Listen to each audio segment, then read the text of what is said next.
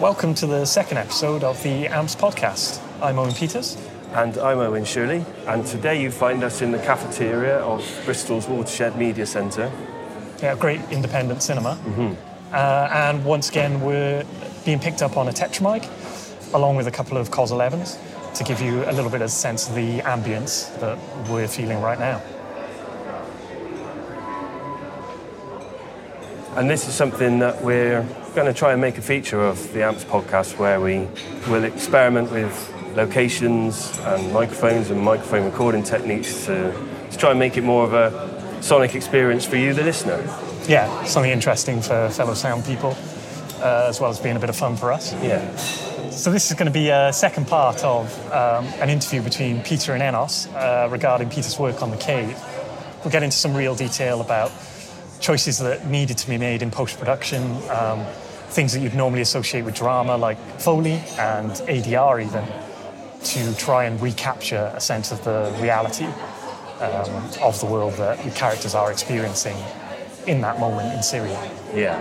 So we'll hand over to Enos and Peter again now, and we'll come back to you at the end of the podcast with a few thank yous and a bit of an explanation of what we're hoping to bring to you next.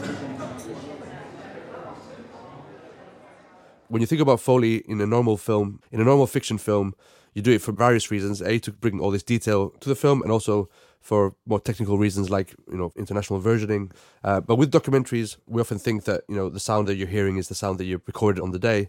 And quite often people aren't aware that Foley is quite heavily employed in documentaries as well. And for me, one of the reasons, for example, with wildlife documentaries is people say, well, you're faking the sounds of, for example, animal Foley. But actually what you're doing is you're reintroducing the sounds that was not captured on the day, due to, especially in the case of nature documentaries, long telelenses and stuff, where a microphone would never have captured the authentic sound. So in a way, you are cheating, but you actually are reintroducing the authentic sounds. And also you're removing the unwanted sounds from the crew and from the filmmaking process. So I wanted to talk a bit about the use of Foley in documentaries, and also specifically in the case of The Cave, where you had to clean up the dialogue so much, like you were talking earlier, cutting around lines, and I imagine, denoising, and quite often when you denoise stuff, things that aren't dialogue can start feeling a bit like, you're losing detail, and they can start feeling a bit watery and affected by some of the processing. So I guess Foley is an interesting way of reintroducing some of that detail that get lost by more aggressive cleanup. Exactly. So I'd like to talk about that a little bit, if you wanted. Yeah, I think generally my experiences on documentaries that because you often remove a lot of noise and you always have your focus on the words so that the dialogue becomes as clean as possible. This means that pretty much all other sounds suffer or are almost taken away. Like that was on how it was in The Cave, that there was almost no other sounds than dialogue, and then the Foley can really re-establish an intimacy in the film, a feeling of being there with the characters. Because for me, the voice is just a small element of what we are as human beings. I mean, we're so much about physical movement and the sounds of our bodies and how we sit on a chair and how we touch a table, or how we open a door and how our footsteps sound when we walk through a corridor. All these things are such an integral part of our body language and the way our character, that, the way defines our character or exactly. our state of mind as well.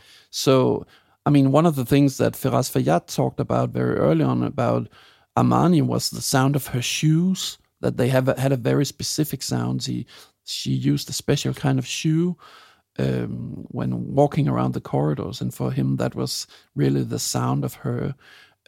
So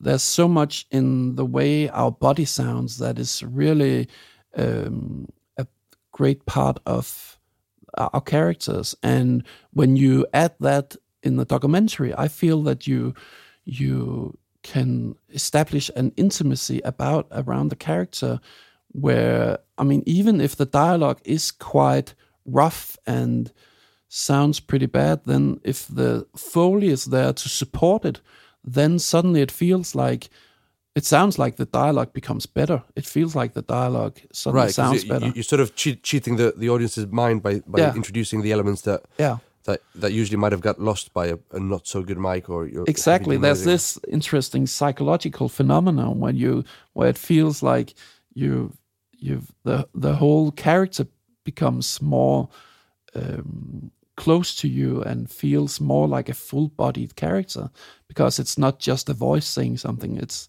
it's a full body moving. So it's quite interesting what Foley can do to a film where the dialogue recordings are so bad. Then there's all these kind of different tricks for how to work with Foley in a documentary. I worked for many years with Heikki Kossi, a Finnish Foley artist who's really brilliant, and I think you guys have done quite a few films together now, haven't you? Many films. We worked together for, I'm not sure, is it almost 10 years or something? And I usually tell my producers and directors that if I'm doing a film, then Heikki is doing it with me. Those collaborations are great when you have these sort of long collaborations. Exactly. And it's over the years you get to know each other so much in terms of personally, but also in terms of the creative workflow and stuff. Yeah, exactly. And taste like and unknown language. Just totally. shorthand in a way. Yeah. And Heikki is really into the Foley telling stories. So on a film like The Cave, so how should the footsteps sound? Should it be dirty, or should there be dirt on the ground? Should it be clean? Should scuffling around? Should it be more precise steps? All these things that are really in a big part of the psychological aspects of the characters. So what we've done now on documentaries is that Heikki is often recording with the microphone like a little off, so that so off axis. Exactly. So that the recordings become more like it. It sounds more like a documentary because it sounds. It sounds more rough. The interesting thing we're talking about of how Foley is quite often used in the same way now these days on documentary as it is on fiction features. But then I guess there's certain quirks about the way sound is used in documentary like this where that can affect the way the Foley is recorded or even performed, maybe, right? Exactly. So in this case, try to match the recording of not ideal dialogue by recording the Foley in a similar way. Exactly. Which is quite interesting. So Heikki is really great at hearing a production sound. I really try to give him the most updated cleanup of the dialogue so that he then matches this with the way he knows that what he's trying to match. Exactly. In a way, right? And usually I also send him both pre-mixed sound.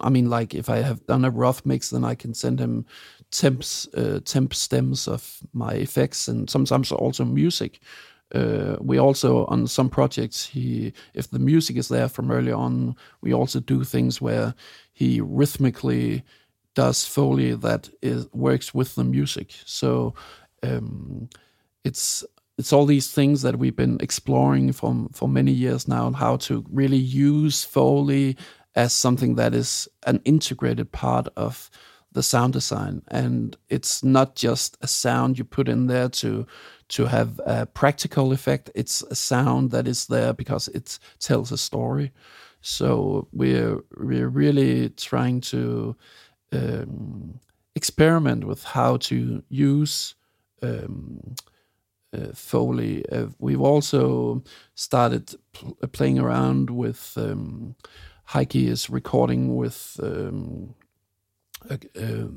contact microphones. He also made a stethoscope microphone. So recording Foley in more subjective ways. We've been playing around with that, and he really used that a lot at Astra, which he did the Foley for. So it's been interesting to develop these different things with him, and a lot of those techniques we now also used in The Cave. for some of the more subjective sequences, we play around with him like recording Foley. That is more, yeah, exactly. So I saw something recently where there was a Foley artist who was recording Foley, but he had created like a resonant chamber kind of thing with, I think, a sort of metal, hollow metal, like sort of barrels or stuff like that. They were using that just as a place to put your mic in.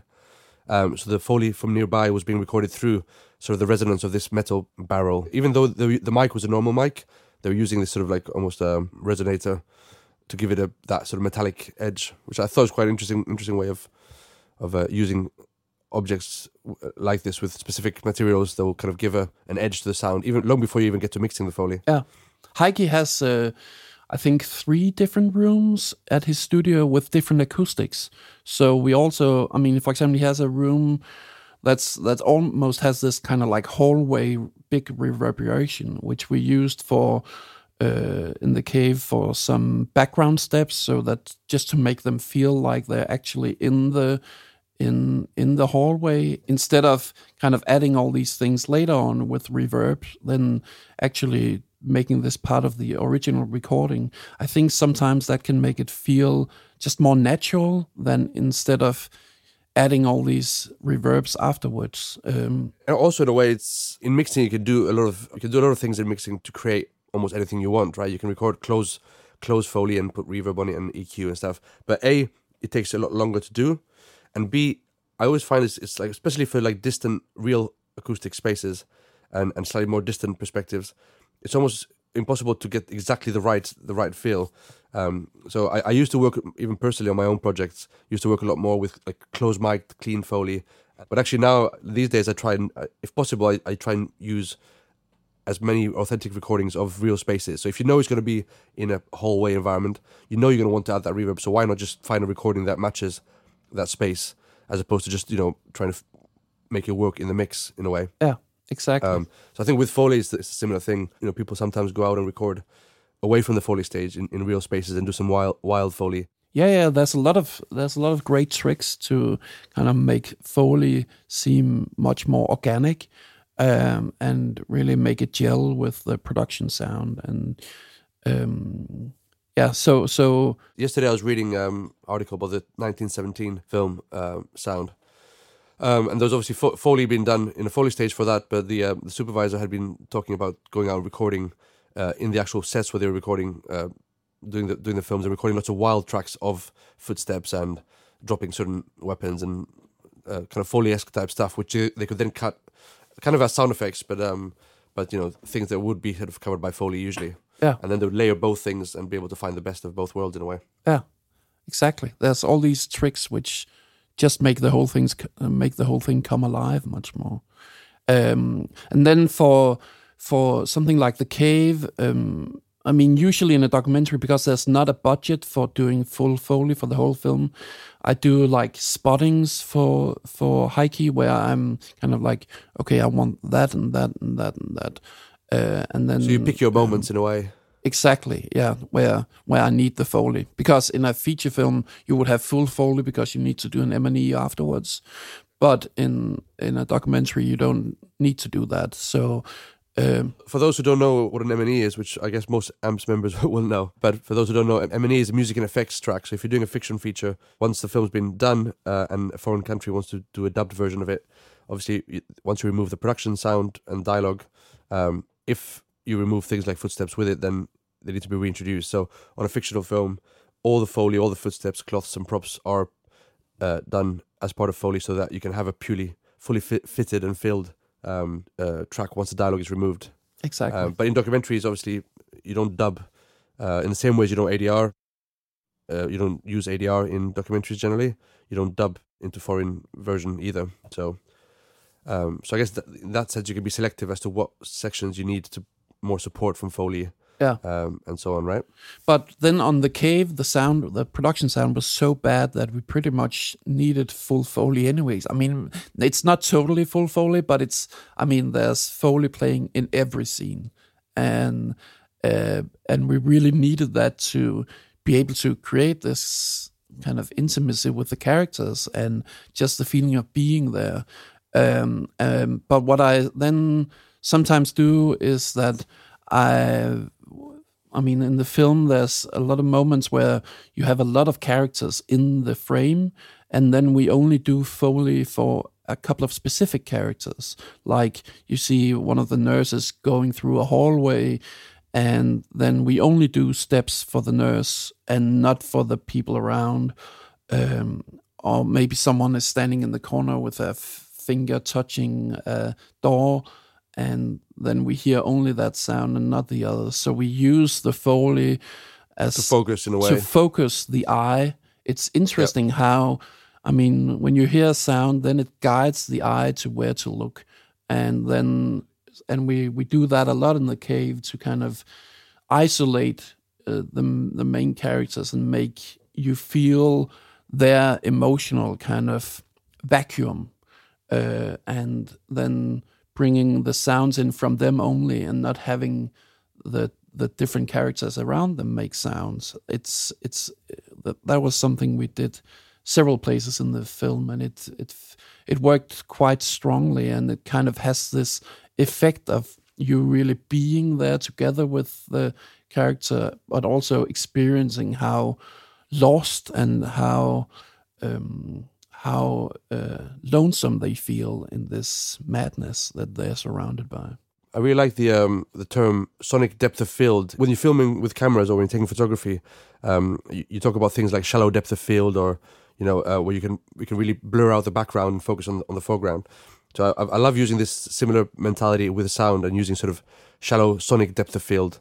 And that sort of applies to what you were saying, where you can pinpoint a certain Foley element and pull that out from the rest of the room. Exactly. And that can really be a guiding factor to the audience as to what to focus on, and sort of sometimes focus on interesting things that you wouldn't maybe visually be focusing on if you were purely following the visuals, Yeah, I think it's a kind of a cool. I love the romanticism of this sonic depth of field use in a way. Yeah. It's super interesting because it's quite amazing how the sound just means that you look in a specific place in the frame, and it's totally kind of guides the eye to where to look in the image, and it's a very strong way of, I feel like, creating a connection to a character. Yeah, and I think in this case we're talking about how you can highlight one specific character in a scene, and pull them out from the crowd by focusing on them.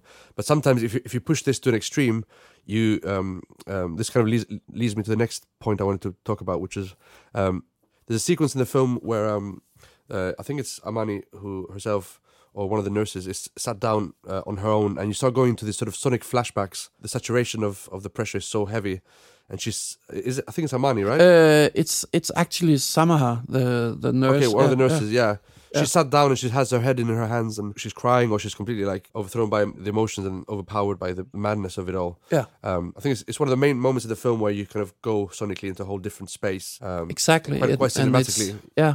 It's very interesting that Firas, I mean, he's thinking so much about sound that he also just opens up for doing things like this, where you're just there with a character who's like looking around and, I mean, just sitting down and not doing anything, but then just letting the sound tell her inner story. That was really interesting and very emotional. And then Firas had got hold of these radio recordings from the hospital where they can hear if there's a bombing outside or what's going on outside. So we got hold of these recordings, and I then used those sounds for creating like a collage of different elements of alarms and voices, but then also playing around with textures and being very musical about it. There's no music in that sequence that we're talking about. It's only sound. So it's very bold and brave, I think, of Firas to kind of have a scene like that in a documentary where it's just about like almost like a sonic recollection of what she is experiencing. It feels like you're there with her and experiencing what she's experiencing inside her head. But I used then these different radio recordings put together with, I mean, played around with those and made those into textures. I really love having some specific sonic elements and then creating textures of these. Nowadays, I'm a big fan of Slapper, using weird delays in different ways. So I think a lot of those textures were made up from that, just building different textures from these radio recordings, so that it's both like realistic recordings, realistic sounds from the environment, but then they're built upon and reshaped through sound design. And I really love that kind of approach to sound, because for me that you take a realistic sound and then you filter it through the emotions of the character. I think also in the case of this specific sequence in the film, it sort of expands the frame massively, because visually all you need is the shot of this person, or all you have maybe is the shot of this person who's sat there with their head in their hands and really feeling overpowered by anything. But visually, without any sound, you can't just have that shot going on forever. But in a way, once the sound starts doing what you did with it, you justify just having this one shot almost there for quite long. The sound is telling her story. It was also one of the places where we really used the Atmos system, actually, to kind of create this feeling that the sounds are in her head, but it's also like surrounding her, like it's really enveloping. And Lars Ginsel did a great job on taking the different sounds I made and then panning them around the room, but without it being flashy. It's really, I love Atmos because it's, for many things, but one of the things is the way that it feels very natural, the way that it envelops the audience in sound, whereas the old school kind of 5.1 or 7.1, because of the low cut in the surrounds, it's just not there's just not the same clarity, and it feels a little bit more like a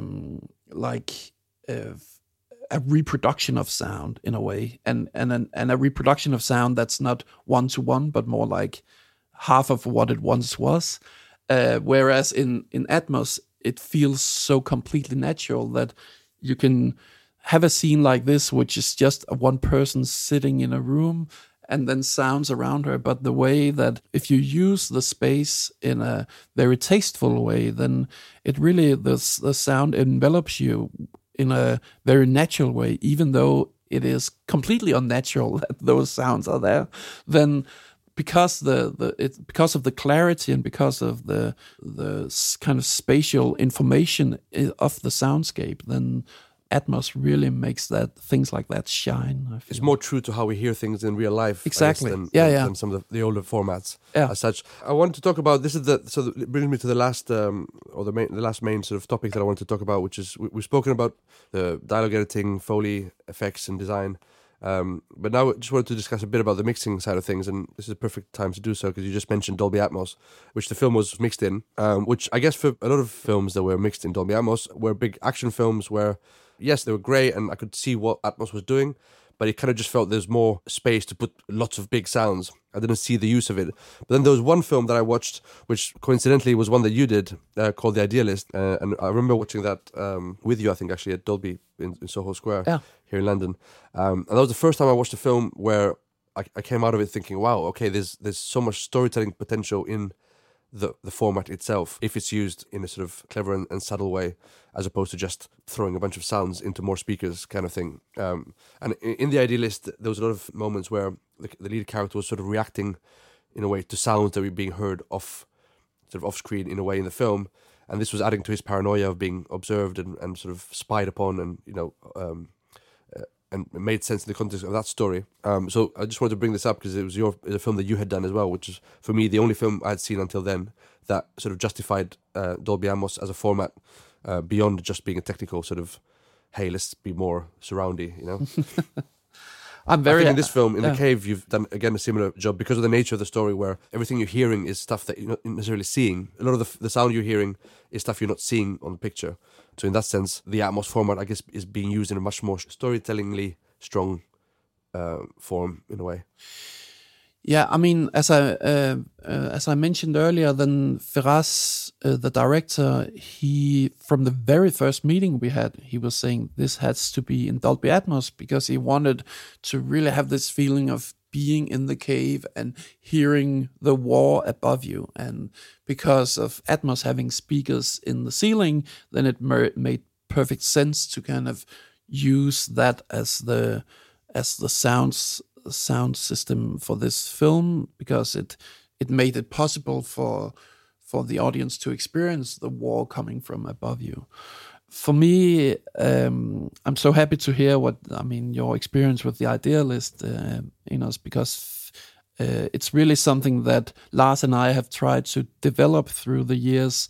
Lars Ginsel and I, through our collaboration, it's like how to use Dolby Atmos as really like a storytelling tool. Like, this is something that expands on the story and heightens the emotions of the characters. I mean, gives even more depth of field, as you mentioned earlier, like depth of field to the sound. And I think for The Cave, Atmos really worked brilliantly because it opened up the soundscape and made the whole experience more enveloping, exactly as Firas wanted. What we do on a more like basic work setup level is that I don't have Atmos in my own studio. Actually, I have 7.1. So what I do is that I work a lot with layering of sounds. I've always done that, and now even more, like really trying to have a lot of different elements a lot of different textural elements also for the ambiences and so on. So then when I bring my 7.1 setup to the stage and Lars then expands with objects and so on, then it's very easy to pull things into the objects and make them fill up the room. What we do now, and even, I mean, we also did that on The Cave, is that we, just like what you do on often, I think what's done on US feature films is that, and probably on UK features as well, is that you split the whole session up into groups, the effects groups, different groups, so that it's easy to kind of see, okay, what is what. And what we did on The Cave was then that we kind of started up in the upper groups, that it was more like the basic ambiences and then the basic effects in the groups after that. And then the things became more and more musical. So when the further down you went into the session, the more abstract the elements became. Right. And it meant that when mixing, then we could it was easy to kind of say, okay, let's try and push this part of the scene into a more abstract territory. And then, okay, then just go down into the session and bring those elements up a bit. I mean, it's often in the film there's kind of a development through just single scenes where you go from being in a more realistic environment in the beginning, and then it changes into a more textual environment through just one scene.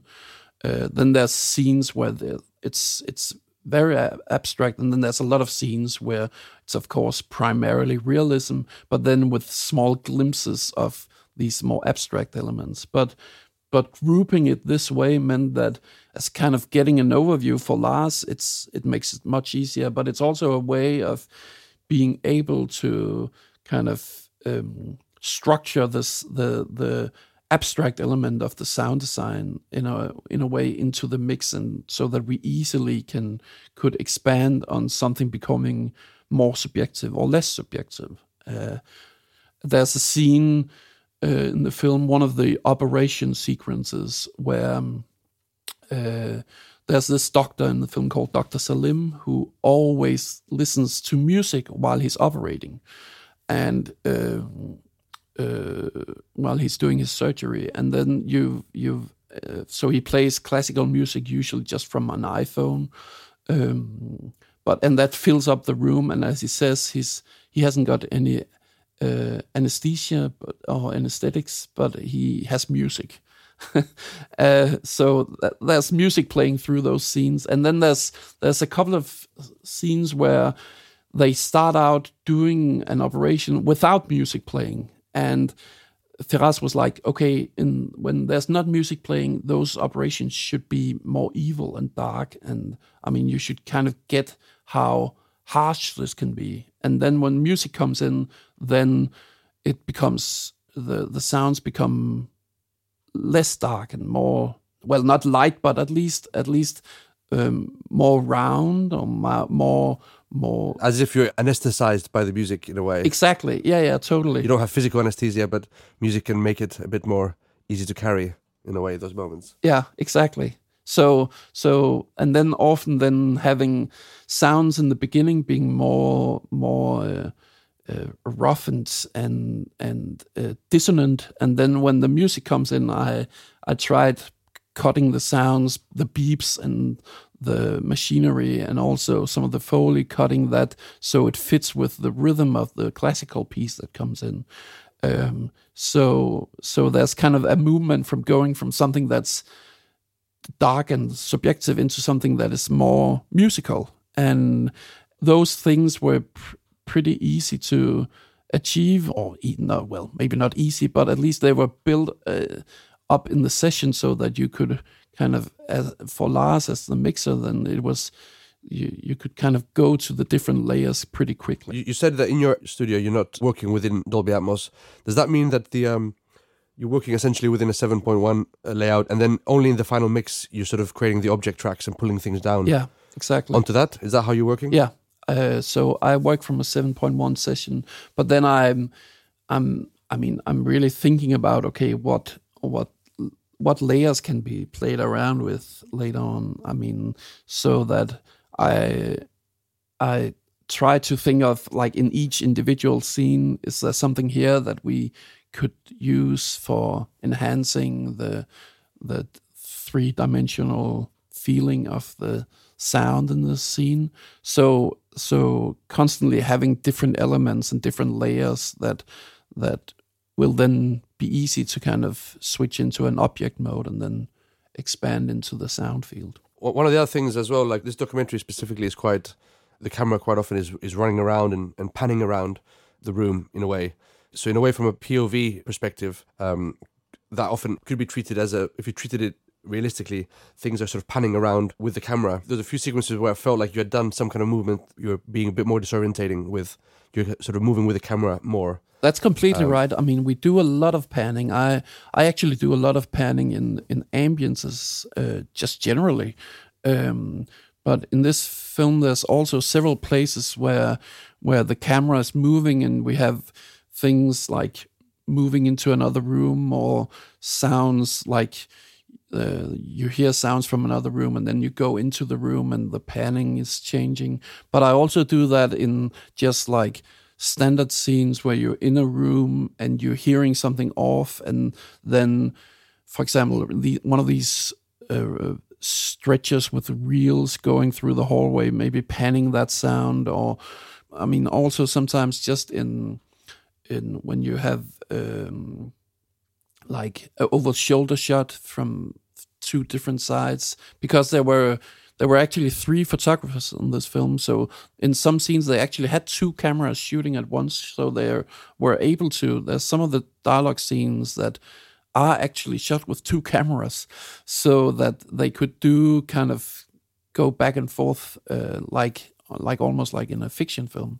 But then I really like to have some elements like spread out, so that there's some elements playing in the left side and some playing in the right side. And then when you change perspective to the other side, then I shift those around so that it's then the things from the left go into the right. But then I also have some elements that are playing, I mean, with the same pan all the time. So I just like this kind of feeling where if the camera changes, I always feel like the sound should change a little bit as well. So I do quite a lot of panning in ambiences, and I mean, I do a lot of that panning already during the editing, and then Lars and later on in this film, Tim Nielsen from Skywalker Sound expanded on that. So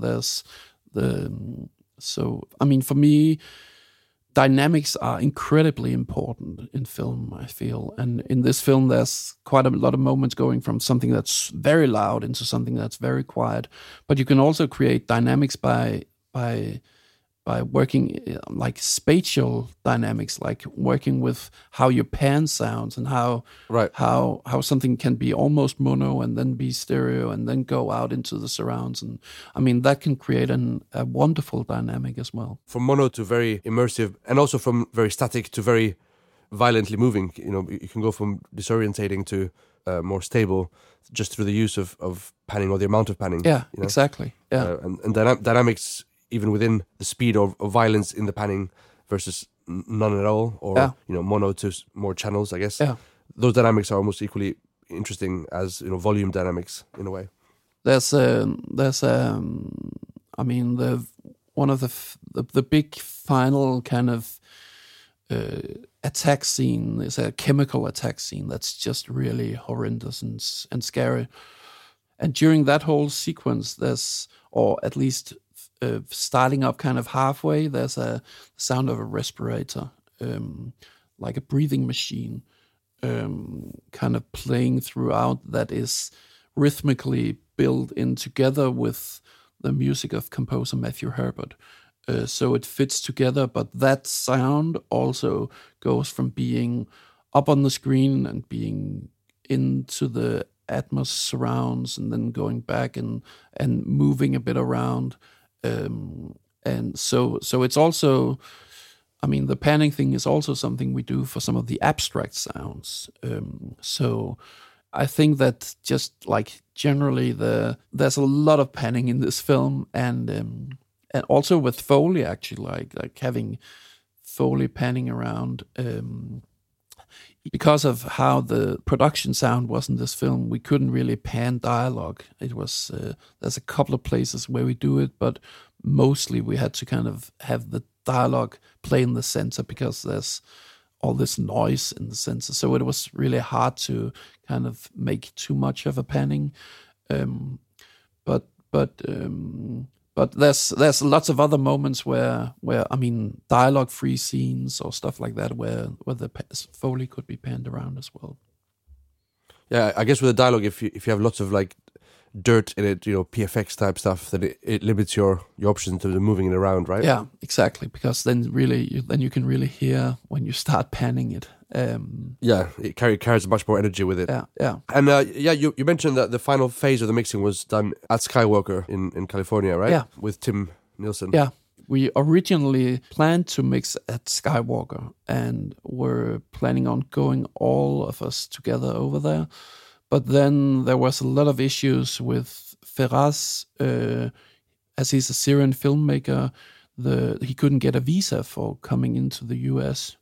So there was lots of problems with that. So we ended up kind of saying, okay, let's mix the film in Denmark. Then Lars started out doing a dialogue premix in Berlin for a week, I think. And then he moved up here, and then we were mixing here for 2 weeks. But then during this, late in the process, then suddenly Feraz actually got a visa for the US. So then the whole idea of mixing at Skywalker was suddenly embraced and reopened, and Feraz really wanted to mix at the ranch for the final mix. So then Tim got on board again, but at that point the whole process had been so long, and that Lars couldn't go with us to the US, and so it ended up being me going over there. And then we had been mixing in Atmos here in Denmark, so then the whole mix was sent over to Skywalker, where they spent a couple of days and just setting everything up properly. And then Tim went through the film a few times, a couple of times, just going through, getting a relationship to the film. And then I came over, and then we had a little more than a week to kind of finish everything off, where we had long days. But the bizarre thing was that in the end, Feraz, it turned out that his visa had he could only get into the US once. So it was decided that they wanted to keep that entry for the actual premiere and the promotion of the film. So then we set up a stage in Denmark where he could listen to the 7.1 mix that we were doing at Skywalker. Talk about a global sort of project process. Yeah, it was crazy. But it meant that in the end, I think we mixed for more than 4 weeks on the film, which is quite unheard of for a documentary. Especially in documentary, yeah.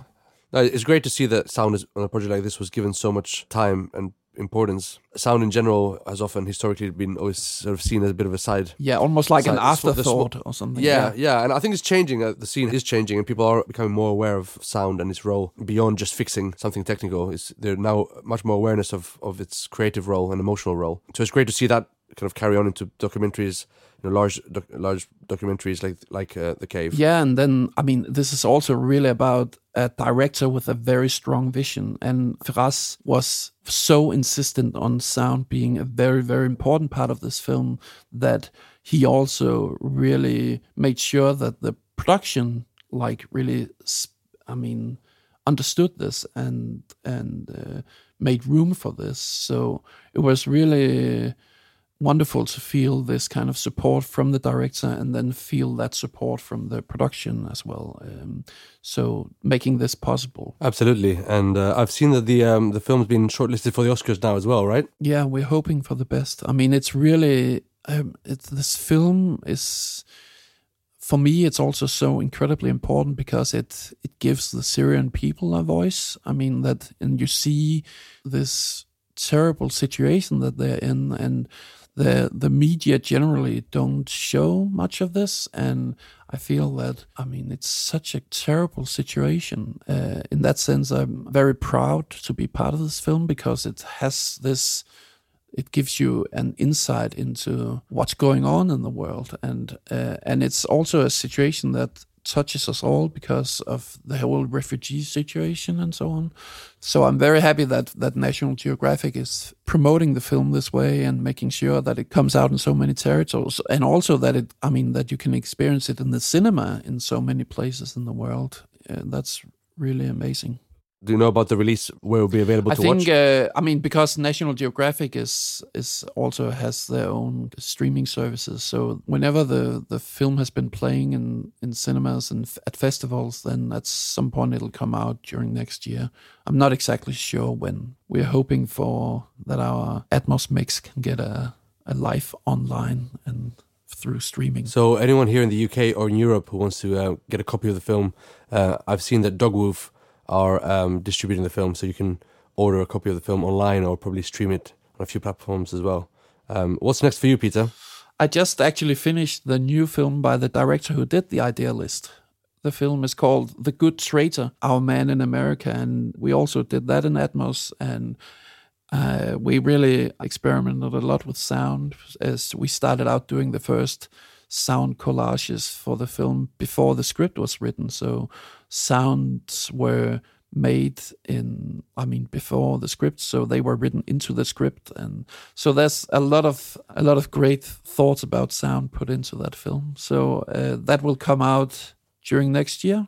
For me, that's really that's so important. It's these collaborations. So a lot of the people I work with are people I worked with before. Christina, we've known each other, worked together for 18 years now. We've done a lot of both documentaries and features and short films together.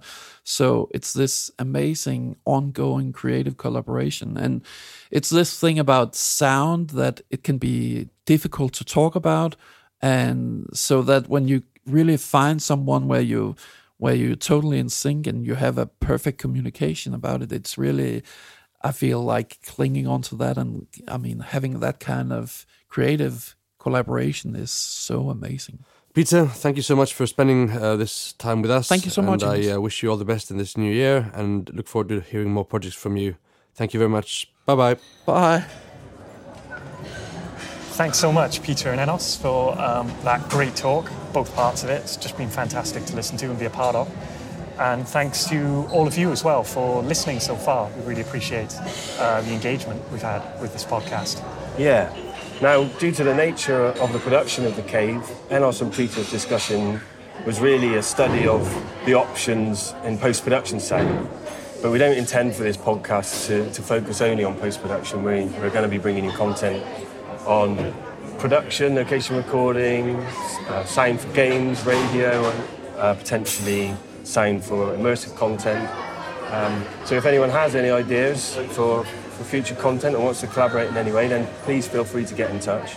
Yeah, you can reach us via our email at ampspodcast@gmail.com or on Twitter at ampspodcast as well. And this podcast now is available in more and more places. We're now on Spotify, iTunes, Google Play, just to name a few.